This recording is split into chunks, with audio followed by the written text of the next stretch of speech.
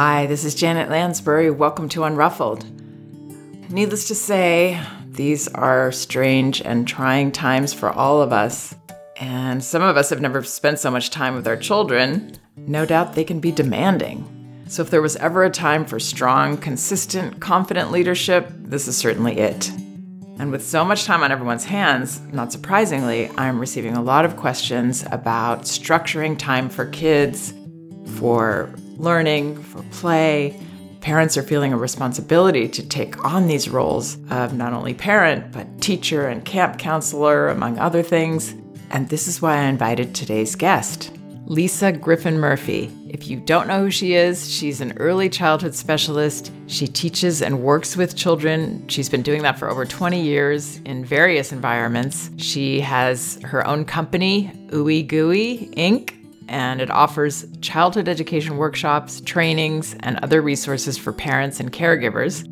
She's authored 4 books, produced dozens of teacher training DVDs, and is a very popular keynote speaker at educational conferences.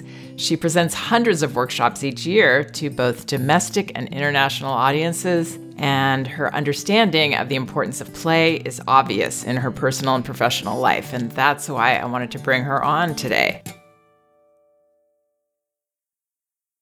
Hey there, Lisa. Hi. Thank you so much for being on with me. Well, thanks for inviting me. Lisa and I, just to give everybody a little backstory, we met at a conference where we were both presenters, and she is extraordinary. She is an amazing performer on top of being inspiring, brilliant, insightful, so creative and informative. So if you ever get a chance to see Lisa, which I imagine you're going to be doing things online, maybe more, but she tours. And anyway, we met and we made a vow to collaborate. Made a vow. Well, you're not allowing yourself to toot your own horn here. So the reason that we met is because I got so excited that I was sharing the conference stage with Janet. I flew out to the town a day early, thinking that I was going to be able to sit for like a full day and receive her wisdom after only really interacting with her and learning about her online. And I was like, oh my gosh, she's going to be there. So I flew out a day early, and then I found out she's only like the nighttime presenter. And I was like, so I was honored that she was able, willing to sit around and shoot the breeze with me and talk shop after hours. So thank you for that. Oh, goodness. Well, thank you so much. And I could go back to tooting your horn even more at this point, which is, of course, my instinct. But why don't we get into how we can help? Parents are having a lot of difficulty right now.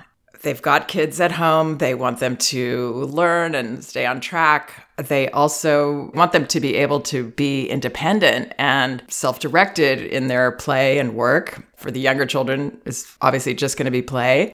Parents are giving me feedback like, well, yes, you talk about self-directed play, you talk about independent play, but my child can't do that, or my child won't do that because they are an only child and they're clingy with me, or they need me, or they have ADHD, or they just can't do that. They always want me to play with them.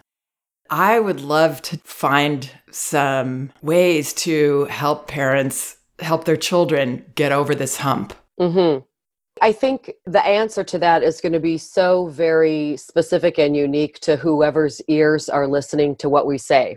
So I'm giving everybody permission to kind of dial it down a little bit. You know, you don't need to be recreating school right now in your homes for your young children. And I think sometimes just granting permission to take a big breath helps eliminate some of the stress of, what folks are feeling. That's at least what I'm telling everybody. And as much as everybody wants to be, let's create a schedule and let's do some activity planning. And, that's awesome. And I'm going to say, right now, let's be mindful of where actually we are in the situation and in the circumstances, if that makes sense. You don't need to put on your teacher hat and turn your home into a childcare center or a preschool or an elementary school.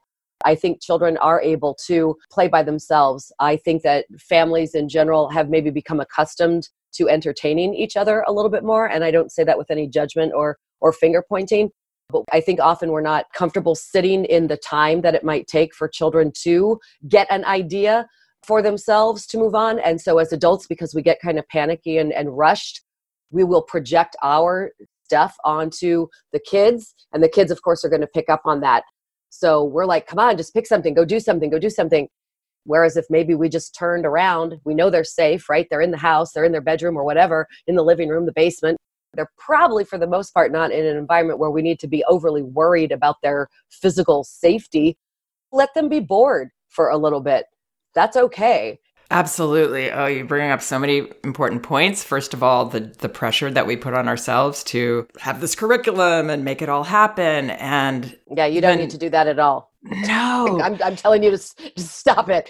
Stop it. Just let go of that. We were in the fire a year and a half ago, and my son was a senior in high school.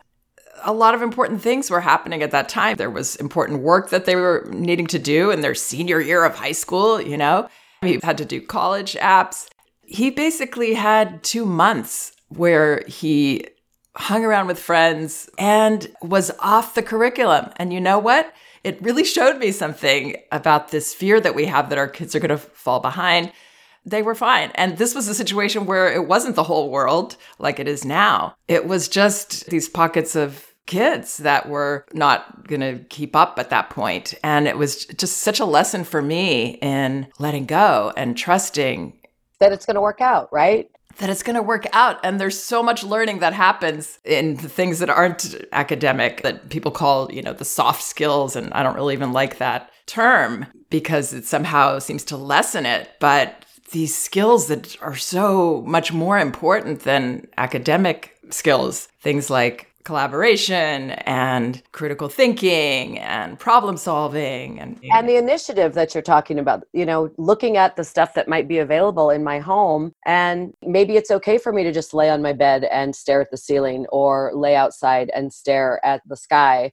You know, like they don't need to be busy all the time. You have to be mindful, I think, of not feeding the busy monster that is constantly present in our life right now. I mean, I had a friend, she's like, Lisa, I haven't napped this much since I was in college. Fine. You know, for those of us who aren't really directly impacted physically, like we're not sick or anything like that, you know, the world is giving you an opportunity to reboot and recalibrate. And I think it's okay to kind of get into that.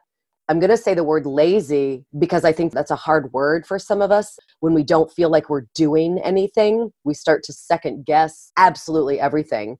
And I want to be the voice saying it's going to be okay. If you've had a laundry list of stuff that as an adult you've wanted to take care of, and maybe your kids are able to kind of self-entertain themselves for a little bit, go do some of it. Yeah, I think so much of this is about parents being able to let go of the agenda and the busyness. And by doing so, we can release that responsibility that we feel, that guilt that we sometimes feel to keep our child entertained, to keep the plates spinning in the air. I remember as a kid, I had 3 sisters and we had nonstop games that required really nothing. I mean, we made them up with what we had. But I still remember saying to my mother, and we're so bored, but we got to express it and it was short-lived. And then my mother would say, oh, do you want to help with the laundry or something? And immediately we'd get out a list. And what we used to do is we'd write down all the different games that we could play. Maybe one would be a board game, but most of them were things we made up. Like we'd take sheets of paper. My dad was in the office machine business in those days. And we had these big reams of paper and we would make scenes together, like that everybody's at the park. And we'd have these different stories of the people and the families and all the things that were going on. They were kind of like murals. We had this game we made up with my mother's shoes where we took them out of the closet and hid them in the dark. I mean, she loved that. Yeah. But we would make the list and then we would vote. What's your first choice, second, third? And then whichever had the lowest number, we would do that. But yeah, we had so many ideas. And it came from my parents, and that was kind of a thing in those days. It was that benign neglect, I guess.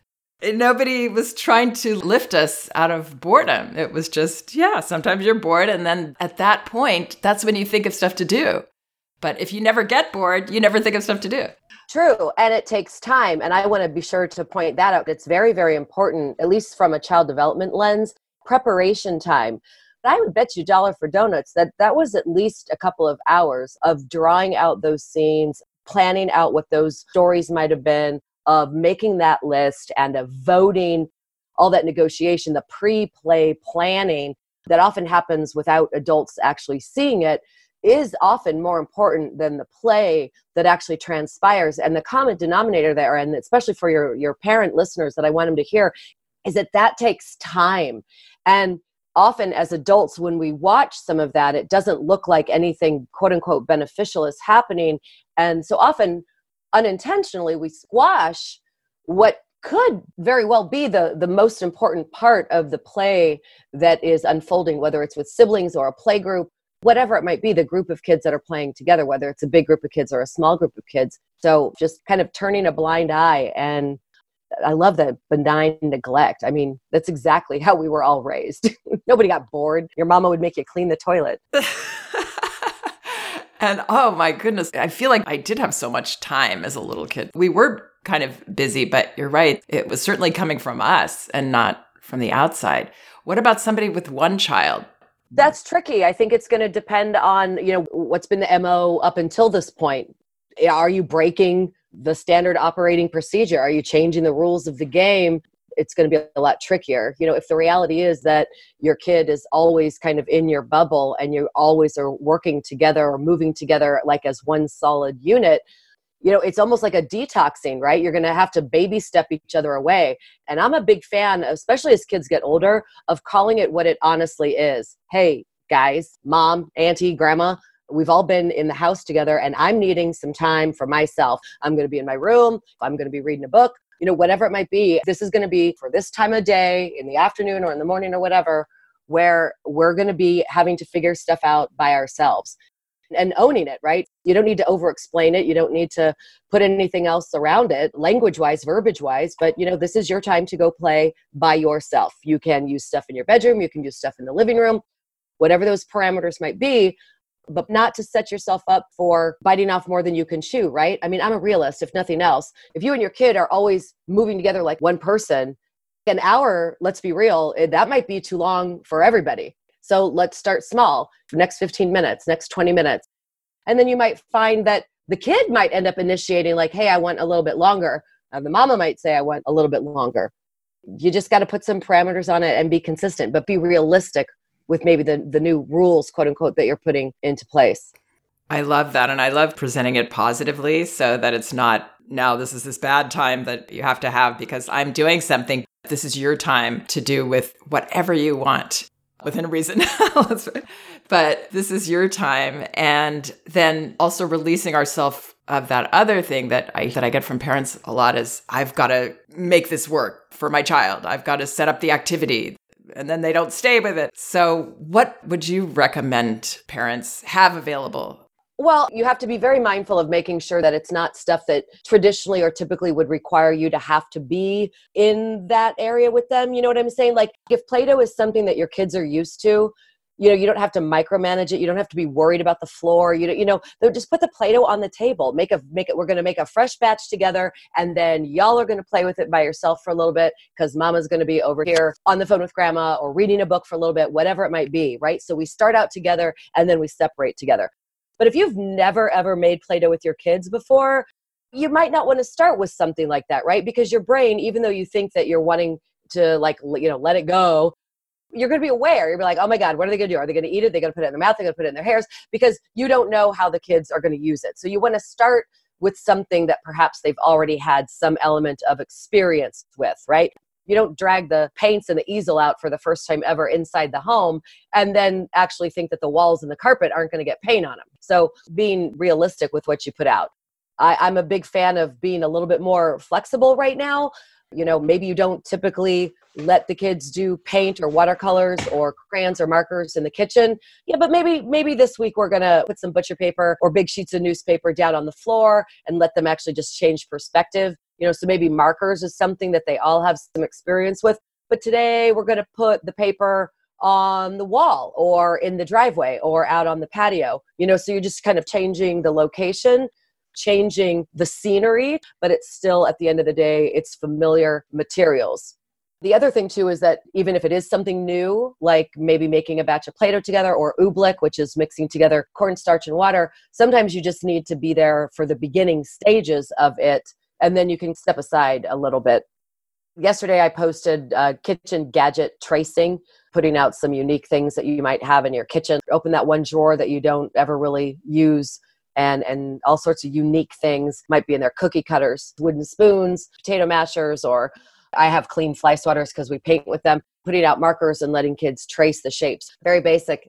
Yesterday, I went outside and we did rubbings, like we did crayon rubbings of the sidewalk and crayon rubbings of the manhole and the storm drain cover, and I was like, yeah, maybe you can find some coins or some quarters or some keys, basic stuff. It doesn't have to be overly sophisticated.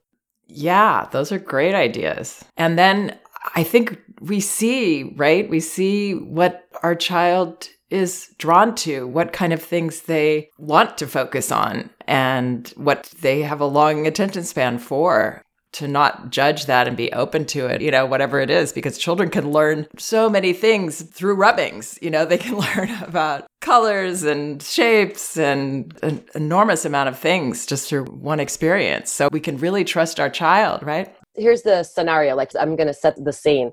I bet there's something that all of your children love to do, to where if you said, get in the car, we have to leave now. Like if they were in the middle of it, they'd be like, no, this is my most favorite thing.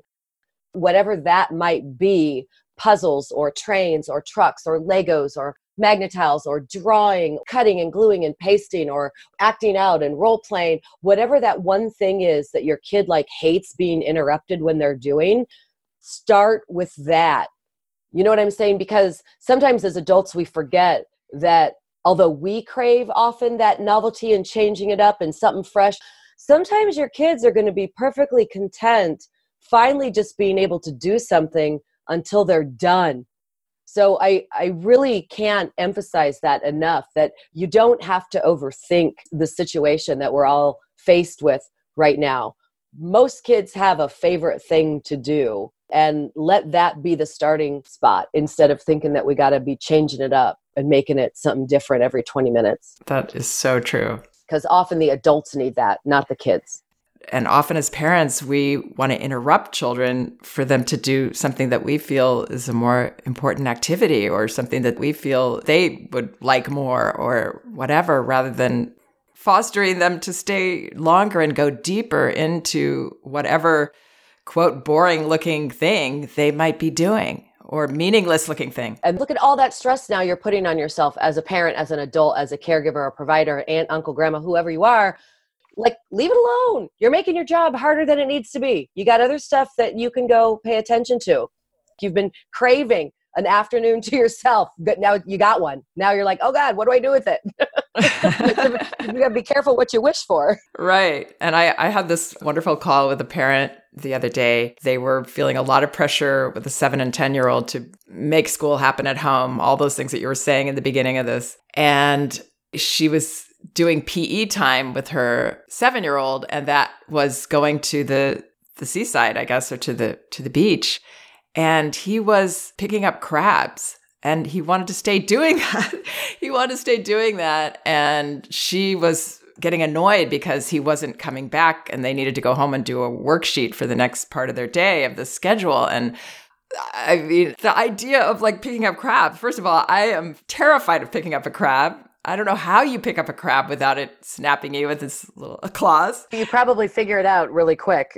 Yeah, but I thought that was such a brilliant activity not to interrupt if she could possibly help it. And I mean, that compared to a worksheet, oh my gosh, as a child, the richness of what you're actually learning there. Yeah. Especially right now when people are feeling perhaps some self-imposed pressure to recreate school in their home, and they're doing this homeworky stuff and these dittos and these worksheets. Who are they for? Are you going to send them back in to the teacher? You're going to mail them to grandma? Why are you doing them? Yeah. I think it's okay to pause and ask ourselves that question. Look at that rich, amazing experience that was perhaps, undermined because we thought then we had to go turn it into a lesson. But the lesson was a lot more rich and relevant and real and meaningful before you stopped it. So, yeah, giving ourselves a break, letting go of this fear of keeping up, I guess. But I think honestly, if you sit people down, especially, and I love to do this when I talk to parent groups, when you sit them all down and you talk to them individually, a lot of times if they're honest, they're only doing that stuff because they think they're supposed to be doing it, or because the lady down the street is doing it, or whatever. But individually, most of the time, nobody ever says, well, I think this is what should be happening. There's this general sense of it's just what has to be happening. So we're like fueling this myth. But individually, nobody really is going to raise their hand and be like, oh yeah, I 100% believe that this is what my kid is supposed to be doing. So I give adults and parents especially permission to kind of bring it back in. Who is this actually for? And I'm showing you how to get some time back in your own life, in your family life, by not feeling that you have to be jumping through this pen and paper meaningless work. Especially when you could take then the time that you're saving on not doing that kind of stuff, and you transfer that time to having rich, meaningful experiences on the beach with the crabs, just outside, digging in the dirt with your own kid, having real conversations, instead of thinking that absolutely everything I do with my child has to somehow be translated into this academic, teachy moment. It doesn't. Yeah. And as you are noting, we can also enjoy the play when we do have time to be with them. There's play happening all around us with children, but we don't see it as play, or we don't see it as valuable learning type play, which all play is. Yeah. Well, then we end up sending a message to the children that, it's not really valid unless the adult sees value in it. And so then again, now we're adding to that cycle of, out of one side of our mouth, we might complain or whine that, my gosh, my kid always seems to need me up in the middle of it. But then if you've actually had a video and a rewind button, and you watch how you essentially started training your children to require you to get in because, they started to see that the adult doesn't value what they're doing organically. So of course, why would I even bother starting to do something, because you're going to come in and tell me how you want me to be doing it anyway. Right. So we've often created our own problem. Yeah. And I think this situation offers us an opportunity to really, as you said, do less and start to see through a different lens, really the way children see the world, which is a lot more interesting than the way we see the world, to be honest. What you just said, doing less, and at the same time, believing it when people like me say things like doing less does not mean that you're shirking your duties, right? Doing less doesn't mean that you're not being a good parent. Calming down and taking a breath and slowing down a little bit does not mean that you're not doing your job. Many of us, and the teachers that I work with are included in this, is like, if it's not difficult in some way, does that mean I'm not doing my job? Does it have to be hard for it to be valid? Does it have to be something big in order to mean that it's meaningful?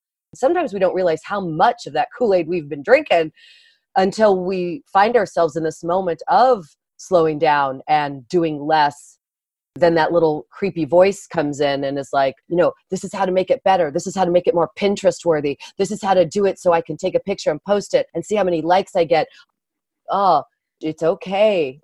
You don't realize how addicted sometimes we've gotten to that outside social media approval of some of it, instead of just being 100% in the moment and receiving the moment as it is, not as how we want to tweak it and send it out into the world. Right, exactly. And what you're saying about what we're presented with right now that could open up this new way for us. I was just thinking also about a parent that I worked with on the phone who had a child that she'd adopted as a young toddler and was very hooked into playing with him, really felt like she needed to because he would continue to ask for that.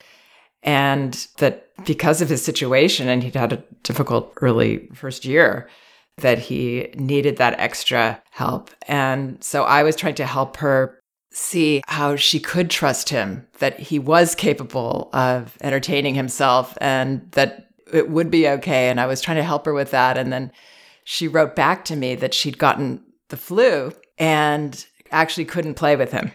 And what happened? He started playing by himself. He started playing kind of in a doll play, role play type thing, setting things up, making stories. Mm-hmm. Yeah. So it had to get to that point where it was so clear to her that she could not do anything. Maybe that's the benefit in where we are now, that it's going to become clearer for people that they can't be there propping up their children's play all the time or motivating it. There's lots of definitions of play. There's lots of check mark bullet points like, how do you know it's play? But one of the common denominators through all the different individual theories is that it's freely chosen and you can quit when you're done. Exactly. And just even considering those two characteristics of play, just those two of the hundreds that we could probably identify, freely chosen and I can quit when I'm done, right? That almost requires the adults to be on the sidelines. And it's not to say that the kids aren't enjoying themselves when the adult is with them, but does it actually undermine the true playfulness of what is actually happening? And where did it come from that we think that we needed to be involved? That's a whole conversation in and of itself. Yes. Because if we can learn to be with children in that less actively involved way around play, that also translates for them into an easier transition to when we're not there. So we can be there knowing that children feel our presence, and that is very validating to have a parent just interested in you without you having to bring them in to join you and think of the imaginary thing that your parent has to be. Just to be able to sit and daydream and have your parent there with you and be with you and interested in you without you having to perform anything. It's so much more validating anyway. So yeah, stepping back. And I had a 6-year-old child tell me once, Miss Lisa, you are always in the middle, but you're never in the way. Oh, that's beautiful. Probably the best compliment I've ever gotten in my life. I broke up with the word teacher a long time ago and really have explored, probably for this most recent last 15, 20 years of my career, the idea of being a facilitator within the space as opposed to being the teacher or the keeper. How can I allow the children to have deep, rich explorations within this space without needing to be front and center, moving to the sidelines of their lives? There's a good message in that for all of us. Well, Lisa, thank you so much for being with me and sharing your wisdom for parents out there that I'm sure will benefit from this. Lisa has a book. She has several books, but this one, Lisa Murphy on Play, The Foundation of Children's Learning, gives you like the basics for how important play is, right? All the things that they're learning and how to provide it. Yes, my books are published by Red Leaf Press. So there's the shameless plug there. You can get all 5 of my books from Red Leaf Press website. And currently, we're calling it the Corona Vacation, the Coronacation. I don't know if it's too soon for that, but we are posting a lot of like daily videos on YouTube of me reading books and of various easy around the house activities that folks can be doing. So if you are brand new to me, I'll give you that shameless plug. I'm at Ooey Gooey Lady on Instagram and also on YouTube, and you can follow along there. Great. So your YouTube channel is called Ooey Gooey Lady? Correct. Ooey Gooey Lady. Pretty much Ooey Gooey Lady for everything. Fantastic. Thank you very much for having me on your show. And it was an honor, and I hope that we can chat again. Thank you, Lisa. This has been great. I think it's going to be really helpful. Also, please check out some of the other podcasts on my website, janetlansbury.com. They're all indexed by subject and category, so you should be able to find whatever topic you might be interested in. And both of my books are available in paperback at Amazon: No Bad Kids, Toddler Discipline Without Shame, and Elevating Childcare, A Guide to Respectful Parenting. You can also get them in ebook at Amazon, Apple, Google Play, or Barnes & Noble, and in audio at audible.com. Thank you so much for listening. We can do this.